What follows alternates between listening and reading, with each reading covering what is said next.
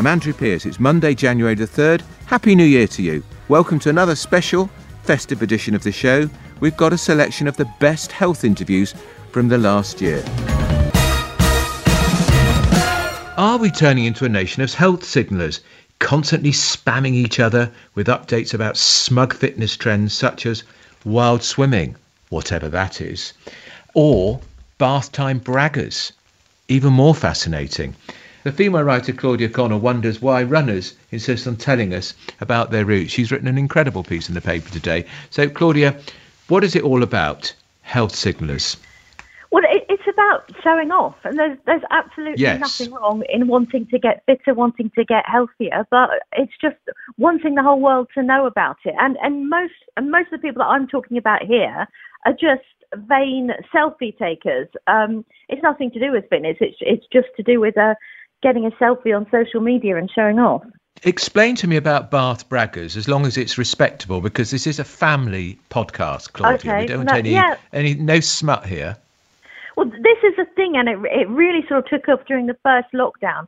So lots of celebrities posted pictures of themselves in the bath, like Liz Hurley did it, Madonna did it. So surrounded by scented candles, bubbles carefully arranged not to expose any rude bits, but all sort of beautifully photographed. And the bathtub has to be a very deep sort of, like normally a freestanding clawfoot bath. And it's just, when did we share having a bath? Yeah, when did we? Tell me what a wild swimmer is. Well, wild swimming is what used to be called open water swimming. So it's people who don't swim in pools. So they might swim in ponds and lakes and in the sea. So they swim outdoors, especially during winter. And they like to show off about it. Yeah, they like to show off. They post pictures of themselves sort of being brave and going into the freezing English Channel. And it's, again, fine, do it, but just shut up about it. Exactly. Why do they have to? And now I love this, the step counters. Now, I am obsessive, Claudia, about doing my 10,000 steps every day, but I don't bore people about it. I don't really tell anyone whether I've done it or not, but I know today I've done 8,500 steps. I'm going to have to go out for another walk today to get me up to 11,000. But that doesn't make me a step counter bore, does it? Or does it make me a step counter bragger? I think you might be borderline there, Andrew. What would you do if it gets to bedtime and you're on 9,200? Would you have to do those last 800 before you went to bed? I would have done them already. Okay. Yeah, so because I'm not going to pace around the flat because my two cats, I think, what's the matter with him? Okay. Because they know the routine, the lights go out and all that. But I mean, your point is it's the show-offs, isn't it? That's what this has become. And do you think it's got worse since lockdown? Yes, I do. And these are what I would call the super step counters. So they would laugh in the face of 10,000 steps. They're looking at doing 20,000 plus. So which is, I mean, that would be about the equivalent, I would say, of about walking 10 miles a day. So yeah, they would not consider 10,000 pounds sort of 10,000 steps rather brag-worthy.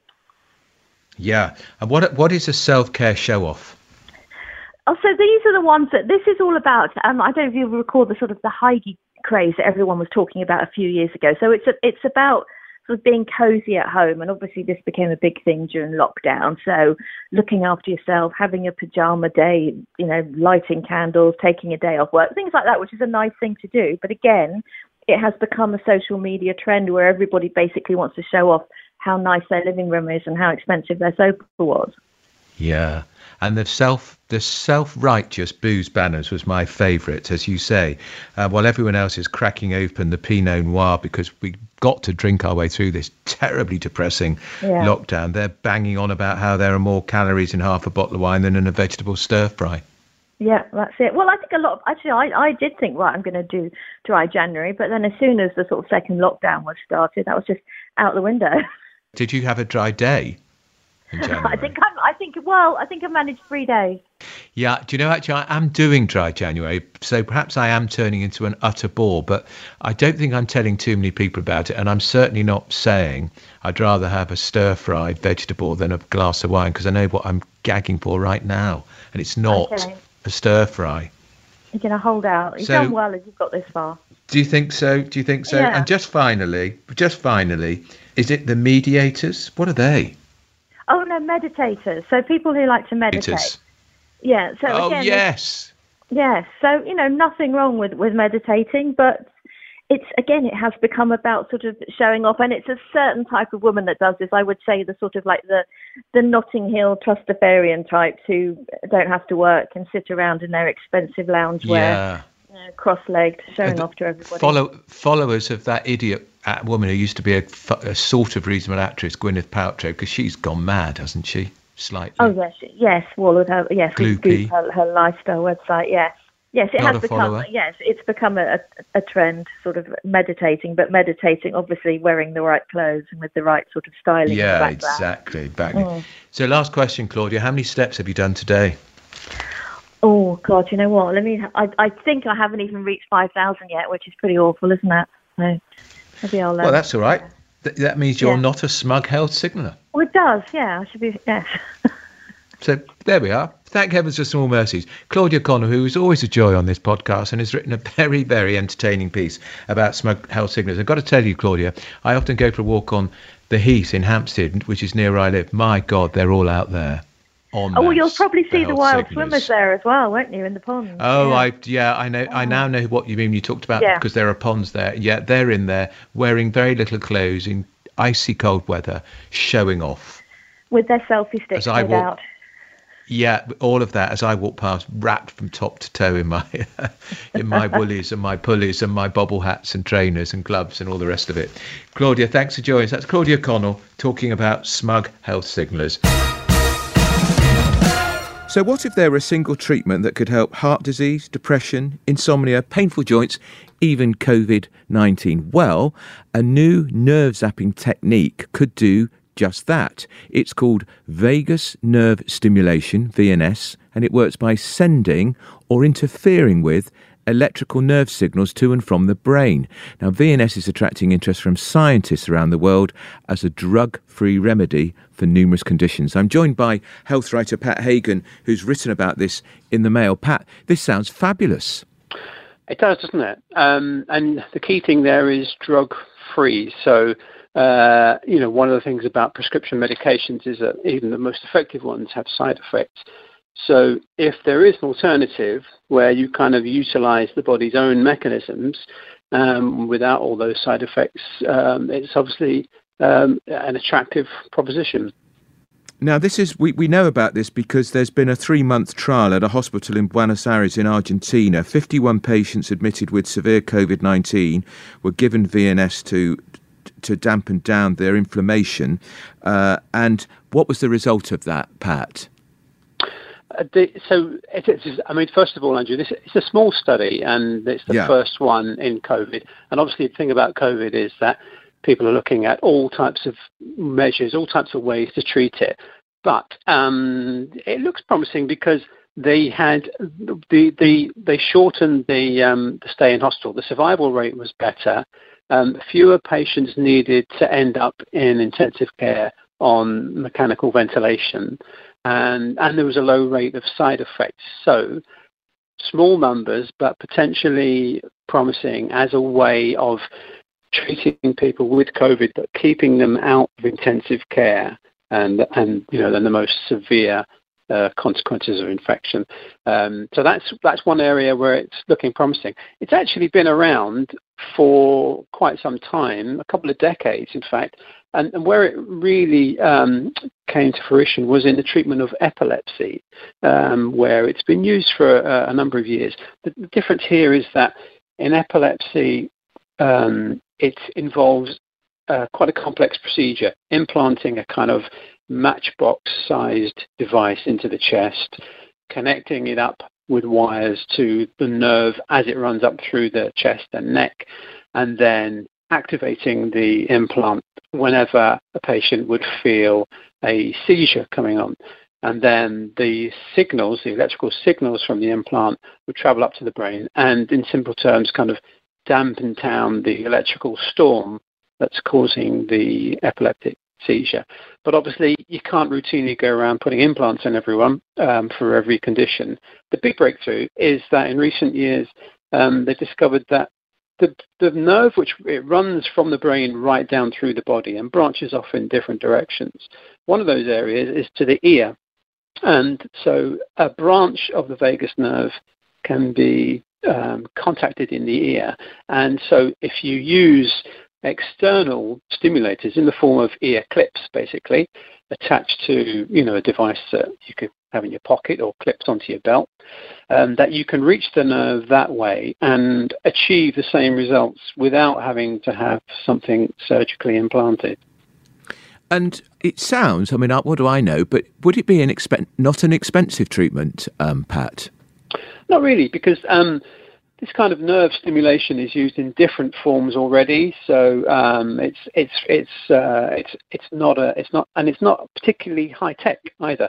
These are essentially just little sort of generators, and it's not a very specific or targeted impulse that it's generating. You're just providing a mild electrical current which will travel up and down the nerve, and it's not entirely clear how it works in all different conditions, but in some cases it will perhaps block pain signals from traveling to the brain. In other areas it might stimulate the nerve, so it helps with the releasing of feel-good chemicals in the brain that might combat depression. So no, it's relatively cheap, and if it can be used in the form of ear clips, obviously then you get around the risk of having a surgical infection. Anything you put inside the body runs the risk of an infection or breaking and then causing problems that mean it needs removal. So ear clips that do the same thing would be a great alternative, but we're a long way from saying yet that the ear clips are as effective in all conditions as the actual implant placed inside the chest. Very interesting, fascinating. And I gather more clinical trials are underway too, Pat, as we speak. More clinical trials and more conditions. They're really broadening out the application for it. Epilepsy and depression were two of the kind of front runners, but now it's being looked at everything from insomnia to arthritis and a key one, a condition called atrial fibrillation. It's a heart condition that causes thousands of strokes in the UK every year, and treatment for it can be quite complex. So if there's a way of doing that by stimulating the vagus nerve easily and safely, then that could be a big improvement. Very interesting. That's Pat Hagen, health writer. Thanks for joining us. So how do you cope when you have a baby at the tender age of 47? Laura Biggs is the owner of Intuitive Events, which organises fertility and menopause events, and ended up having a 15-year-old son and a toddler at the same time after she fell pregnant at 47 using a donor egg. She joins me now. So, Laura, you're in that position where you're mother to a 15-year-old, so you're probably helping him with his GCSEs, and at the same time, potty training a 2-year-old. Yes, I am. How did that happen? Yeah, and so you're juggling the whole time.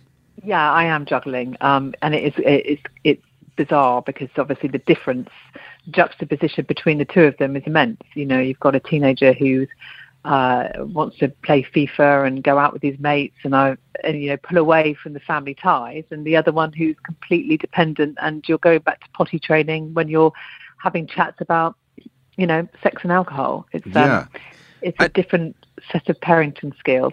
Of course. Now, you'd had your 15-year-old. Had you, if I'm not being too personal, had you tried to have another child and you just didn't succeed, which is why you then used a donor egg?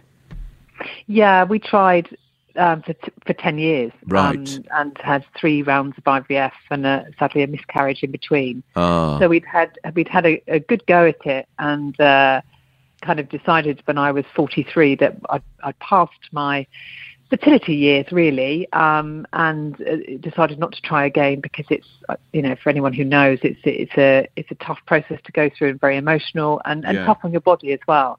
Yes. And then I run the fertility show, and Sure. and the fertility show we have lots of seminars around different routes to parenthood, and got to hear about egg donation a little bit more, which essentially allows you, if you're an older woman to have a baby, because you use basically a younger woman's egg. Yeah. And what age do you think, realistically, Laura, a woman could have a baby with a donor egg? I mean, how much older could a woman be, do you think? Well, biologically, you can have a baby with a donor egg at any age. Right. Now, that doesn't make it right, because obviously, we're meant to be around to bring up our children and be able to look after them well. Most clinics will give you a cut-off of 50. Right. Some of them have extended it now because, obviously, of COVID and lockdown and age and so on. And others will treat it as if you are still having periods, then essentially you could, in theory, fall pregnant naturally, therefore you can have a baby. I mean, I was a mother at 35 and I'm a mother now at 50 to a 2.5-year-old. And don't get me wrong, I don't have the energy that I had when I was 35, but I have the wisdom. Yes.